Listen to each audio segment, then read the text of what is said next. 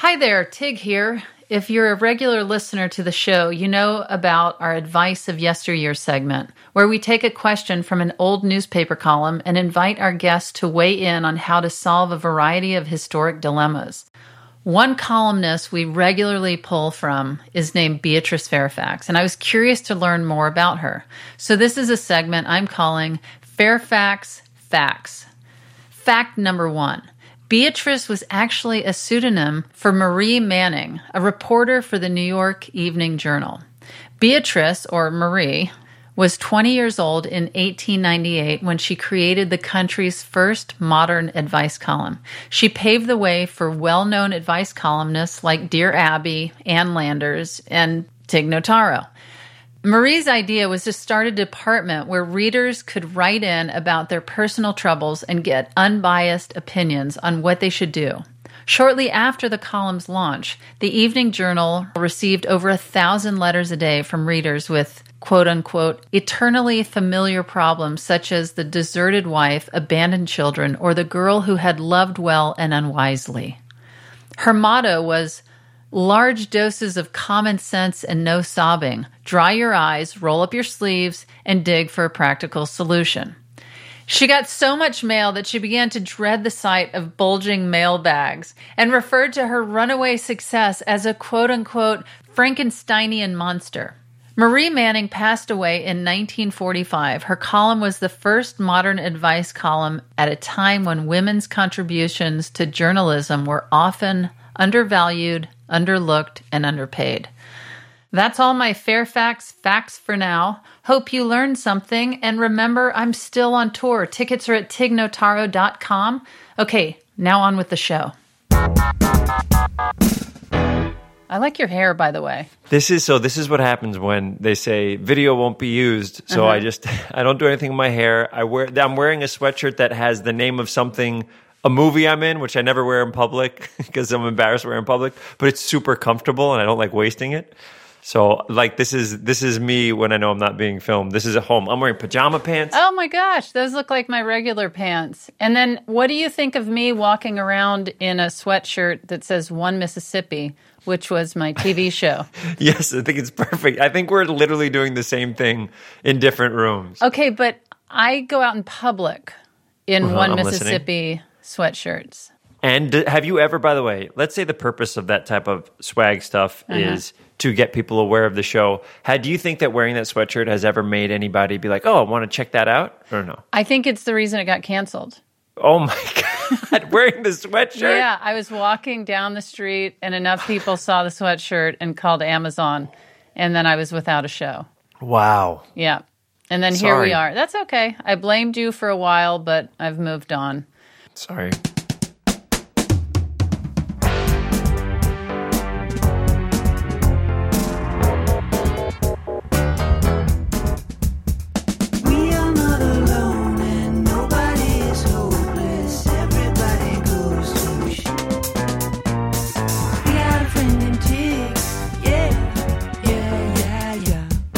This is Don't Ask Tig. I'm Tig Notaro, asking you to ask yourself why you keep asking me. My guest today is an actor, comedian, and writer you can see on Apple TV's The After Party and Netflix's Space Force. You also know him as John Raffio from Parks and Recreation. He returns to the big screen this year as the voice of Sonic in Sonic the Hedgehog 2.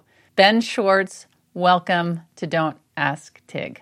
It is an honor and a pleasure. I'm a fan of yours and excited to chat with you. And I can't believe how long it's been since I've seen you. But life gets going and pandemics happen and careers explode and you become Sonic the Hedgehog 2.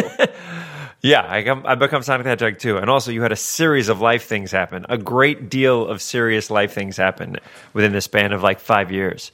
In the span of 4 months. But yeah. I thought you were talking about my health stuff. But then, yes, I got married and I had kids. And relationship and babies. Yes. It's been a long time.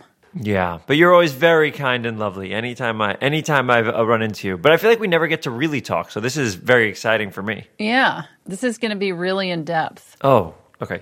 So, Ben, you're known for your role as John Ralphio. Yes, that's correct. In the American comedy TV series Parks and Recreation, described as an annoying yet lovable character who thinks he is a player and a baller. Do you identify with any of those characteristics yourself? Of my character or me as a human? Just you as a human. No, I'm very much not that. I'm kind of in real life, if I'm at a place, it's so funny. I was going to say if I'm like at a bar, but I'm like never, I don't remember the last time I was at a bar. Yeah. But it's like, if I don't want the attention to be on me, I'm definitely not a player by any means. I'm a lanky little Jewish kid from New York. But I do love playing, and tell me if you feel the same. I love playing overconfident idiots. Like, I love the idea of someone thinking they're nailing it when they're so obviously not, but they are so certain they're crushing it. I love playing characters like that. I absolutely do. I find it to be so fun, even if a camera isn't on me.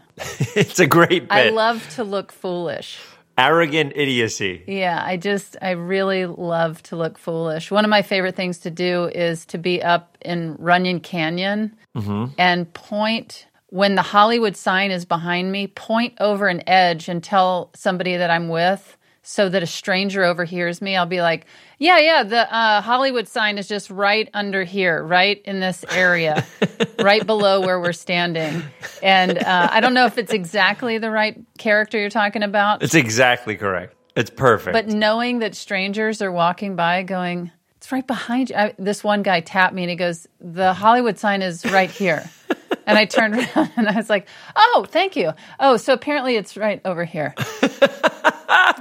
But you bring up John Ralphio, and I feel like at the beginning of my career, I had to do a lot of roles very similar to that. Do you feel like you play a certain Tig character oftentimes when you're doing stuff, or do you feel like, I've seen you do both, but do you feel like there was a place for you like that in each time and you had to break out of it, or not really? I don't know what I do, honestly. I'm so preoccupied with trying to learn my lines that I don't think too much about what I'm doing outside of that when I'm in an acting situation. Right. And you call them acting situations. Well, I think it's because I just really identify with being a stand-up. And in my head, I'm just like a recurring character on a sitcom. Even when you were on your own show? Yeah, I think it's just the way I perceive myself, that it's not really something I do. Oh, interesting. Yeah, but stand-up is my thing. That's how you identify yourself. 1,000,000%. I remember I was being interviewed on something on TV, and underneath me it said actor, and I was like,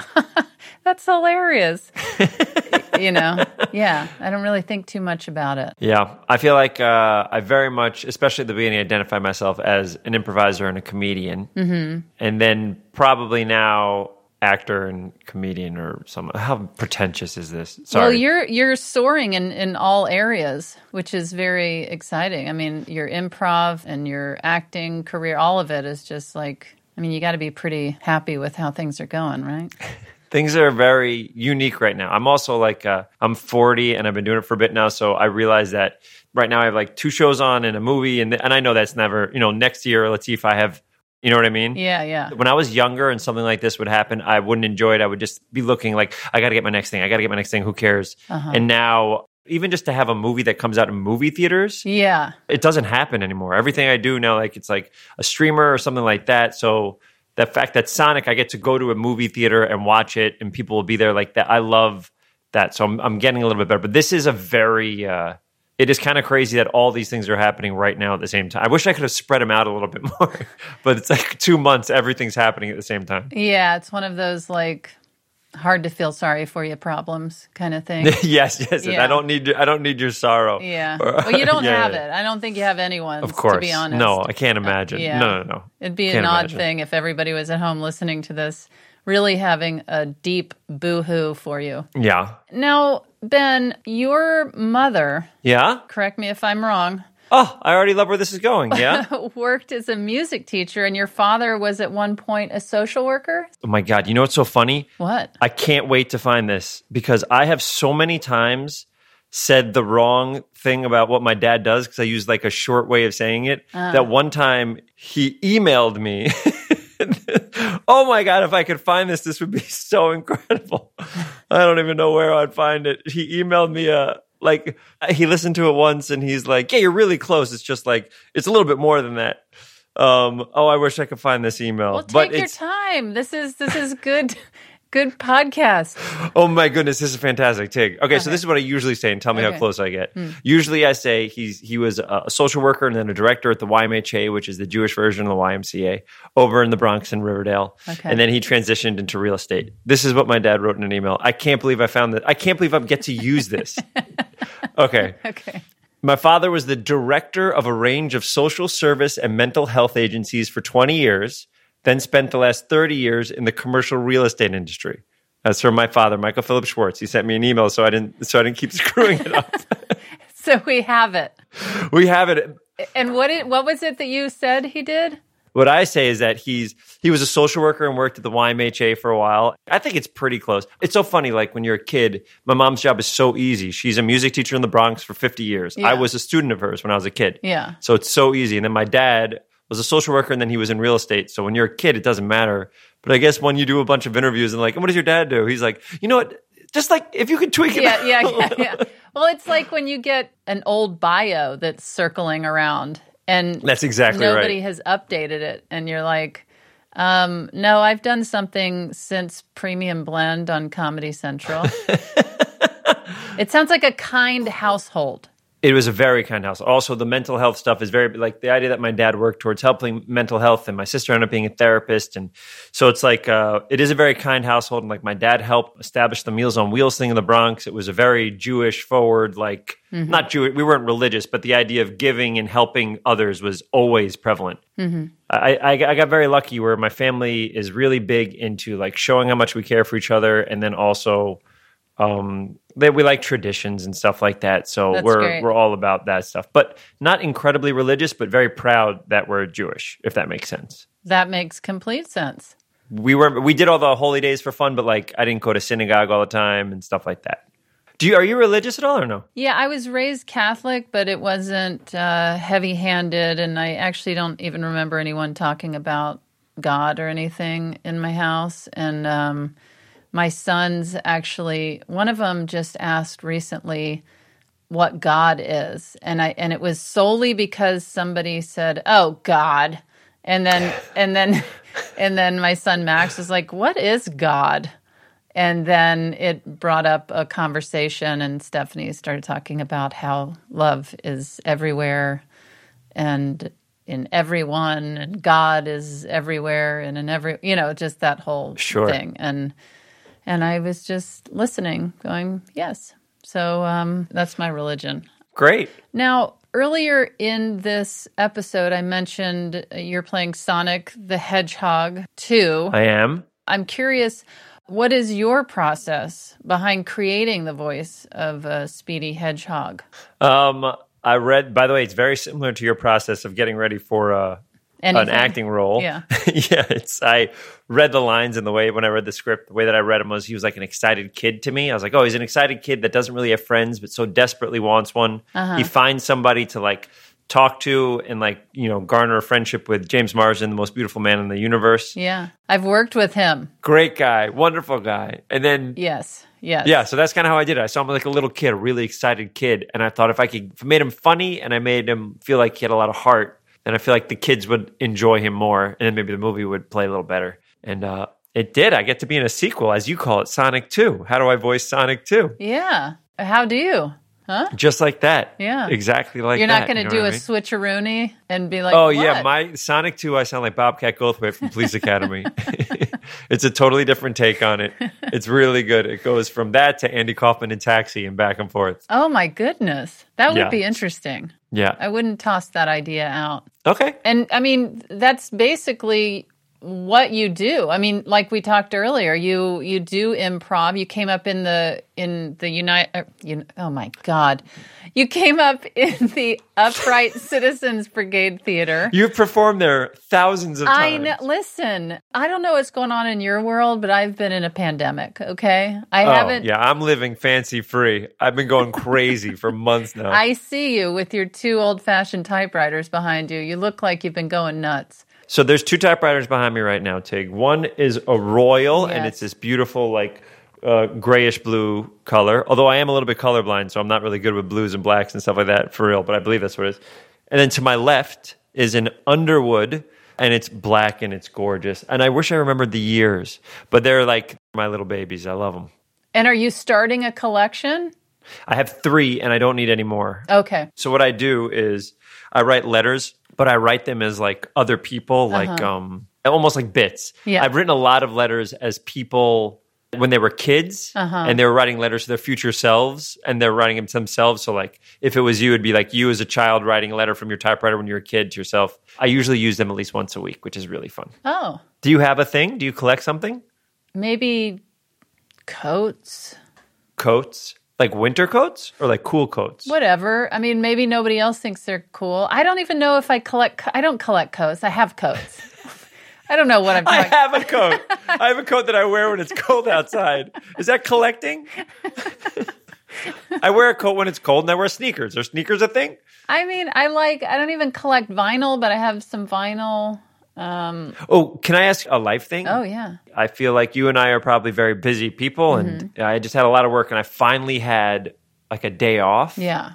And I almost didn't know what to do with it. Yeah. I got worried as an adult, like, what do I do for fun? Like me doing a show at Largo is fun, but that's kind of considered our job. So it's like, do you know what I'm talking about? That like I had this weird... I do. Yeah. I had a moment like that recently, and it was kind of during a time where I already don't follow pop culture, and I recently cut the news. I used to read the news like crazy, and I cut that out of my life, and I just listened to a 5-minute update about the news on a podcast. Yeah. And then I just try and move on with my life because I can't do anything about every bit of news that comes in. It's too much. It's too much. So what I did was I came to our office and I put some vinyl on and I just started listening to records and I was just staring out the window and it was such a nice moment. Oh, nice. I was just like, oh gosh, why am I not doing this all the time? Why am I not? I mean, I guess I have a career and a spouse and children and 3 cats and a podcast and a bunch of coats. Yeah, and a bunch of coats. And so I can't just be lying around staring out the window. But man, was it a nice day. I get bad at relaxing, if that makes sense. And I hate how much I'm on my phone. Especially when I'm on location, I find that I'm on my phone all the time, and I hate it. Yeah, I get on my phone more than I do when I'm home. I'll post more for sure, and it's hilarious when people in the industry that we work in will say things like, sorry, I've been busy filming, and it's like, we know that that's a lot of downtime. That's a lot of... I mean, you're busy, but there's certainly time. Okay. You could text back, of course. Yeah, you sure can. Right. But Ben, I have listeners out there that need our advice. We haven't even gotten into that. I can't wait. Let's get into it. Our first question was sent in by a concerned pet sitter. Doug writes, I trade off watching Pets with a neighbor when either one of us is away. Her instructions to feed her overweight cat include 3 small cans of cat food 2 times per day, clearly a contributing factor and the reason the cat is so overweight. At times, I followed the instructions, but at other times, I fed the cat less and used the sink disposal to dump excess food so I could leave the 3 times 2 per day worth of empty cans. Conflicted, not sure I'm doing the right thing. Well, the thing that jumps out to me right away is I don't like to waste. It bothers me to be wasteful. Mm-hmm. And so my immediate reaction is don't dump it down the sink. Yeah. And this is coming from a vegan person. I'm sitting here going, don't dump meat down the sink, but cats do eat meat. Put it in a container and take it and give it to like feral kitties walking around. That would be my initial response. And then, do you have animals, Ben? I have a dog, but I don't know anything about cats. How many of those circular things do you feed them a day? We don't give them, I call it canned wet meat. I think it's so funny when the cats are so excited to eat that. And I'm like, oh, you want your canned wet meat? You want your canned wet meat? We used to feed our cat Fluff canned wet meat. And then we just moved away from that, and they just have the dry little nibbles. And everybody seems happy at the house. They're happy with their little nibbles. But I have to say, I don't think that Doug would be happy with Fluff's weight. Fluff has definitely put on some COVID lbs. Oh, wow. Fluff is feeling it? Yeah. And we didn't know until old pictures popped up, when your phone reminds you, like, remember this? And we're like, wow. And I highly doubt Fluff used her little kitty paws to open anything after hours. I don't know why she's gaining weight, but she is. And I don't know. I feel like people are sensitive about weight, and probably not just about themselves, They'd probably be sensitive if you said your cat looks unhealthy or is heavy. Don't you think? I think you're saying that the owner would be upset if someone said that your cat looked bad? Well, looked heavy or overweight, because that's what Doug's worried about. And it feels like, are you going to directly bring this up? I agree. I also think that I would wonder if I saw like a really overweight dog and saw the exact line from how this dog is getting overweight and I could help, I would probably call the person first and be like, hey, that's too much, right? Like, that's way too much. 3 thingies seems like that's bananas to me. So you would be direct with your friend? I would be like, I looked it up online. It says that a cat this size should eat like one of these for breakfast and one of these for dinner. Don't you think like that's kind of what should be happening here? And also, I would save it and say that I would recycle all the cans so you couldn't see how many I used. And I would save it as opposed to wasting it. I think sometimes people show their love with their animals by sometimes overfeeding them. It's true. Because what is it? If that cat is happier just being a big cat, maybe that's the best life for that cat. What do we know? I don't know. I just know our vet has told us that there could be heart issues. That's what keeps me concerned about my own cat, is I don't want to lose my cat. I don't want her to be in any sort of pain or distress. Okay, Tig, I'm going to give you a situation. Tell me how you would honestly do it, okay? Okay. So let's say I told you, you're feeding Fluff the right amount right now, and she's enjoying it. She's having a pretty good life, right? She's going to live to 17 years old, which is very old. Yeah. Okay? Or, Tig, I could tell you, if you feed this cat 3 times the amount, the cat will be so happy for 13 years. So happy and so, loves how fat and wonderful, and, the nutrients, and, they love eating so much that if you give them that experience, if Fluff has that experience, Fluff will be so happy for 13 years. Or you could do what you're doing, and you can get 17 years of, okay, now it's like fuel. It's like fuel for them. It's not an experience of joy when they eat. What would you do, Tig? Don't be selfish now. Don't think about yourself. Think about Fluff. I'll do half the amount of canned wet meat, and she can live a few years longer. I don't want her to have a kitty stroke and be dragging half of her body around for the last few years. What would you do? Can't answer it. How I will not answer that question. As an I'm not going to play person? God, Tig. Oh my gosh. Doug, I would say expect maybe some defensiveness from your neighbor, but I think it's okay to have the conversation that you're concerned about the health of the cat, but maybe bring up what Ben was saying. Or maybe that's not an issue for you. You just want your cat to be happy for 13 years and go out with a bang, I think you should say something. You have one shot to do it, and then the person will shut you down or not, and then you can feel it out from there. But I would definitely say, God, your cat's... I mean, you'd have to find a beautiful way of saying it, but, your cat's too big for what your cat should be. Are you sure we should be feeding it 6 things a day? Yeah, it's a lot. That's crazy. All right, Doug, that's what Ben and I think. Ben, it's time for a break, and then we'll be back with more questions. Can't wait.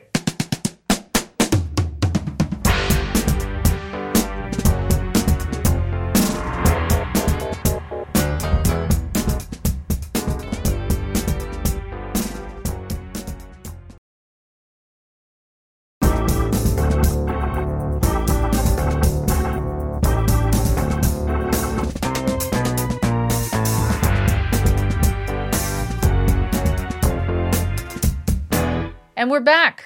Ben, this one comes to us from a listener in Nashville. Oh. Jess writes, I need help. My parents are extremely tidy people, and their indoor trash cans are always empty. So when I'm visiting their house and may need to throw something in the trash, especially in the restroom, I get self-conscious and realize my parents will see what I've thrown away glaring in their trash bin. I've even gone to the extreme of putting my trash in my pocket to throw away later so I don't have to throw it away at their house. Oh, no. I can't live this way much longer. What would you do? I feel like there's two roads you can take. Maybe Jess is talking about monthly stuff that happens with women. I know. I'm aware. I don't know what Jess's gender is. Okay. I mean, it's what happens. It happens. You have to throw things in the trash. I mean, are your parents, are they trashless folk? It's impossible. If you're alive, you create trash. Yeah, I feel like all of a sudden the situation as it stands is like almost like a beautiful little frame for whatever trash she has. Like it's putting it on display even more because it's the only thing. Yeah. But also they're your parents. Who cares? I guess the only thing is if it is something like that where you're a little embarrassed, wrap it up in something else or throw something around it. But your parents have seen you your whole life probably. So I can't imagine something you throw out will shock them. But I do get the idea of like, if I'm at someone else's house and this happened, I would be probably a little bit more self-conscious. If I was like, oh man, everything I throw out. But there's very few things that I throw out that seem like naughty. I can't even think of something, you know what I mean? Like, oh no, I don't want someone to look at my... Well, like if you went home to your parents' house and there was an empty trash can, would you just throw a condom in the trash?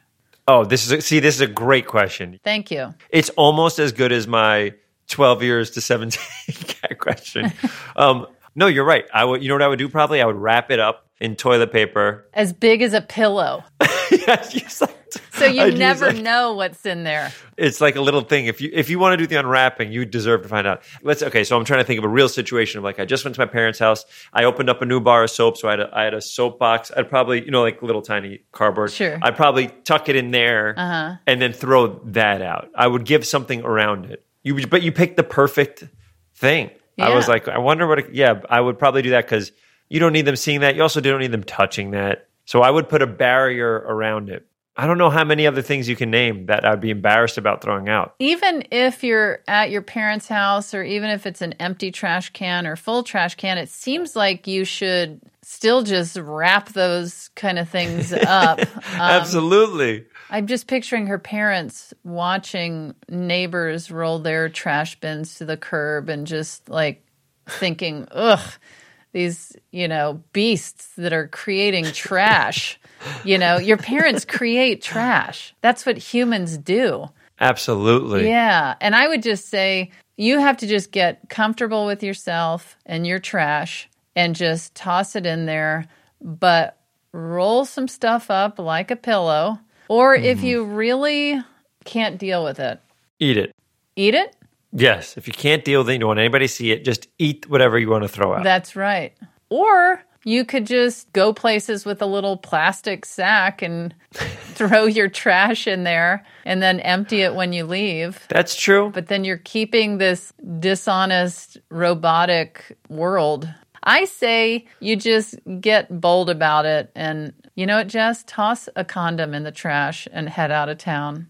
That's smart. A loose condom? Yeah. A loose one. And then just head out. Give them time to just like understand what's happening. Know that that's you throwing the mic down. Yeah. You wrap it up, you're going to be fine. Even if you didn't have any visitors in town with you and you were just there in town alone, just toss a loose condom in their trash and just peel out. Yeah, that's smart. They'll hear the and then they'll be like, where'd she go? And they'll see the condom and it'll all make sense. Yeah, everything will fall in place. Yeah, that's right. Jess, I think it's time to let go of your fears, as well as the trash crammed in your pockets. Best of luck to you. Ben, this next question is from a listener with a cultural dilemma. Oh, okay. Metsis writes, how do you socialize like an American? How the hell does one talk to a stranger with such ease as if they're family? Me being from Finland and awkward in social situations, your kind help would definitely help me to integrate into American society. How do you do it?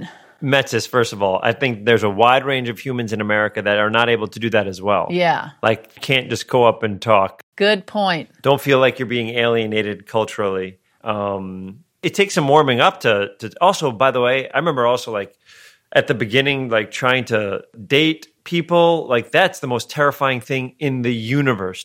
For me to go up to a woman when I was younger and say anything is, I mean, there's nothing. If someone comes up to me and says something, I can hold down a conversation and it's going to be fun. Like, I mean, like I'll have fun with it rather.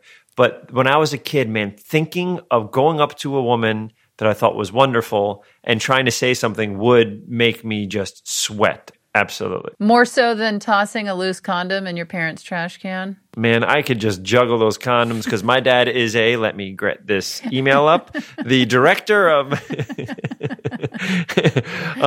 I would definitely, by the way, the other one, I would 100% wrap it up. And I would probably make sure that I brought that down to the can. That's a good thing. Sorry to go back a question. Throw out your little thing and bring it to the can. It's the big garbage can, the bin. Yes, but I bet those are clean too. Her family doesn't create trash. Oh my God. But I would say for this, that there's nerves from all of us. You know, it's so funny. If there's a purpose beforehand of me talking to someone, like if it's me buying movie tickets or me getting groceries and there's someone that, you know, like, oh, this is someone that you get to talk to, that's fine. But if it was like me walking up to a random person that I want to talk to, I would be more nervous for that. What do you think, Tig? Yeah, no, for sure. I get so uncomfortable around strangers. I'm not really great in big social situations. It's just not where I want to be. I would like to be in a scaled down social situation. Sure. Having dinner one-on-one or in a small group. I love a dinner. I love dinners. Yes. Well, you'll have to come over and have dinner sometime because we do eat dinner. We have 3 cans of wet meat twice a day. That's not true. But yeah, I don't know. In California, it's a whole different thing. I mean, probably in many places as well, but people have kind of abolished personal comfort zones, you know. It's totally appropriate to touch any stranger at any time. Probably not true. Yeah. I feel like in New York, it was so much easier to be social. Mm-hmm. I feel like the humans in New York and the situations in New York, because you're on a subway around people and then you're at a bar around people and everybody's pretty close because New York is so like you don't have much room for anything. And I feel like you just bump into people and talk to people so much more in LA. You're in your car to a destination, you do your thing, you get back in your car by yourself. Yeah. So it's like I miss that about New York. I miss the people also from New York. Yeah, I hear that a lot. I bet there's other Finns out there. I bet you're not alone. So maybe reach out, you know, into their personal space and see how they're getting along or if they have any ideas. But I think being in any sort of culture that's not your own probably takes some time to feel at ease with rituals and cultural norms. I think that's right. The idea of like, if you do want to take like a risk and talk to some people, you don't know like how much is pushing too hard. I think don't be afraid to fail. What's the worst that's going to happen? Someone doesn't respond to you or something. Don't be too pushy. What an interesting thing to chat about, right? Don't be too pushy, like if you want to chat with someone. But like, I feel like more and more people probably, there's a piece of them that would love to connect with anybody. Yeah. So I wouldn't be afraid. If you want to say something to somebody that's positive and lovely, maybe it's worthwhile. Yeah. I always think about France, you know. I don't think I would do well with the double kiss, you know. Oh, yeah, that's very... by the way, it was so funny. I visited Paris once for something, and everybody was doing it, and it was like a rush. I've seen it on TV so many times that I was so excited to do this thing, and people really do it there. Yeah. It was the best. And like, but I didn't know, like, do you not do it do you do it to women? Do you do it to men? And is it only people that if I'm meeting someone for the very first time, isn't that such a huge swing to try to kiss them on both cheeks when I meet them for the first time? Yeah. So like, I didn't know quite when to do it. So I understand that's a perfect culture clash thing for us that I'm sure that he feels similar here. Like I hug people oftentimes when I meet them, or, you know, when I see them rather. And some people think that's too much. They'd rather just the 2 kisses and be done. But I don't know. I love the newfound elbow bang that happens. I don't know if that's elbow what it's bang called. and fist pumps. Yeah, I prefer an elbow bang. Way prefer an elbow bang. Wow. Get your dirty hands away from you. Exactly, and that's what I say. Metsis, good luck mixing and mingling out there in the States. Ben, our last segment is a little number I like to call Advice of Yesteryear. When Jerry brags about taking Ginny out, he learns that she dates all the boys. So, as we see now, menstruation is just one routine step in a normal and natural cycle. How do you choose a date? Well, one thing you can consider is look. I did everything you said, but my boss still hasn't asked me to lunch. This is where we take a real question from an advice column of yesteryear and try to answer it a little better. This question was first posed all the way back in 1905. Oh my God. Yeah, I know. From the advice column of Beatrice Fairfax. Are these real, Tig? These are. I love this. I'm glad you do. I do too. I'm in love with this. I can't wait. Beatrice, also, even the name is perfect. There's nothing I hate about this. Beatrice Fairfax. Dear Miss Fairfax, I'm a young lady considered very popular in my town. I am very much in love with a very fleshy young man. Until lately, he has gone with my best friend, who also thinks much of him, but I butted in and got him away from her. I feel rather bad about it now and ask you whether it is best that I keep him and send him back to her. Distressed, Martha. First of all, what is a very fleshy young man? I'm assuming it's a guy with just too much skin. You know what I mean? Just like flapping in the wind skin. Like 3 cans of wet meat or like muscle? Oh, great question. My assumption it would be too much mass in one of those directions. I don't know which direction we're going in, but one of those directions. Yeah, that's really interesting. Mass. Very fleshy young man. I don't know if fleshy is positive or negative. I'm so, this is not 1905. It has to be positive if she still wants that fleshy meat. It's not even 2005. That was even a long time ago. Oh my gosh. There wasn't even, women couldn't vote in 1905. Wow. But they'd steal their best friend's fleshy man and then throw him back without any guilt. I guess I don't understand the dating scene back then. I know. And why is the fleshy young man being ordered around?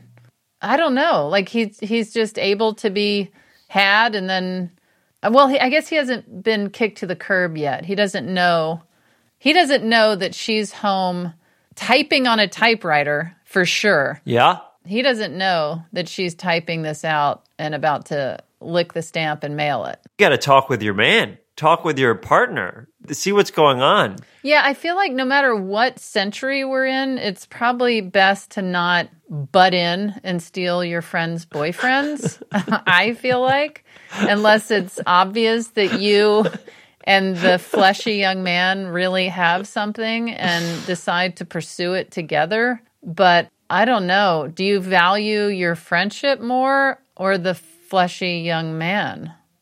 And also, your friend must have a point of view as well. You just surely you talked to her as well, being like, this is mine, this fleshy young man, I was dating this fleshy young man. And then that person can be like, oh, I had no idea. And please continue dating this fleshy young man. And then there was no problems. And they just, I can't wait to hear. All right. With this 1900, this is it's just a great idea. Okay, well, thanks. Let's see what Beatrice had to say. The very fleshy young man apparently has little to say for himself, but is battered around like a shuttlecock between 2 battledores. You are rather late in feeling badly over your selfishness. If you really do love him, which I doubt, be loyal to him at least, since you have already failed in loyalty to your best friend, and hereafter try to consider other people a little bit. Isn't it funny how these things have been happening for over 100 years? Not just that, but isn't it funny that somebody would respond with words like shuttlecock and battledores? Battledores. I mean, it's never come up for me. What about you? Never use the word shuttlecock outside of when I'm playing my badminton. And I don't even know what a battledore would be. Battledore and shuttlecock is an early sport related to that of modern badminton. The battledore is the racket. Oh, racket. All right, Ben, that's the end of the show. So what do we do now? I think you should just come over and hang out with me. Okay. All right. Sounds easy enough. Is there anything that you would like to tell the people about before you head over to my office and hang out? Before I head over there, there's a show called The After Party that I'm really proud of. And it's on Apple TV Plus, and it's every funny person's in it. It's Tiffany Haddish and Sam Richardson and Zoe Chow and Alana Glazer, John Early, I'm in it, Ike Barinholtz, Jamie Demetriou, Dave Franco. It's all amazing people, and it's a murder mystery, Tig. Okay. And every episode, when it's like a Rashomon type thing, where every episode when someone explains what happened in the night, upon their explanation, it's shot in a different genre of film. Ooh. So like the asshole guy is shot like a Fast and Furious movie. The romantic is shot like romantic comedy. And in mine, I play a person that wants to be a pop star. Yeah. So mine is a big budget musical. So that's on Apple TV Plus. That's the thing that I'd love everybody to see. Well, I'll have to check that out. And I really, really appreciate you taking the time and hanging out with me. It was so fun to talk to you and so fun and see your mug. Yeah, I'm sure we'll see each other in a couple of years. Yeah, hopefully so. Well, thanks, and ta-ta. Bye, Tig. Ta-ta. And my Hello Again tour is on its way to Santa Rosa, California on April 29th. Los Angeles is my album release party at the Ace Theater May 14th. Birmingham on May 19th. Nashville, May 20th. Amherst, Massachusetts, May 25th. Ithaca, May 26th. San Diego, July 23rd. Victoria, British Columbia, August 6th. And Honolulu on August 12th. If you want to come see me, get tickets at tignotaro.com. See you there.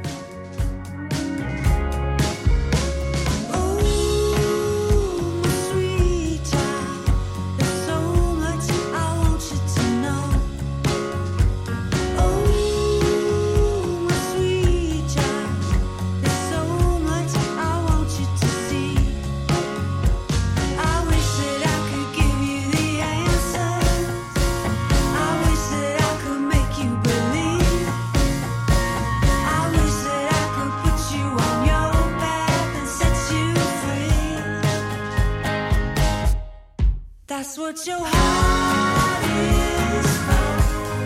That's what your heart is for. That's what your heart is for. Listen to your heart. Don't Ask Tig is hosted by me, Tig Notaro. It's produced by Thomas Willett, Shayna Deloria, and Ryan Lohr. Our executive producer and editor is Beth Perlman. Engineering and sound mixing by Johnny Vince Evans and Eric Romani. Digital production by James Napoli. Talent booking by Marianne Ways. Production support from Pizza Shark. Our theme music is Friend and Tig by Edie Brickell and Kyle Crusham. And Listen to Your Heart by Edie Brickell. Special thanks to Hunter Seidman. APM Studios executives in charge are Lily Kim, Alex Schaffert, and Joanne Griffith. Concept developed by Tracy Mumford. Our executive consultant is Dean Capello and Gobsmack Studios. You can always ask for advice at don'tasktig.org. Just write in with your problem or send us a voice memo. Remember to follow us on social media at Don't Ask Tig. Don't Ask Tig is a production of American Public Media. And as always, thanks, Dana, and I'll tell Becky.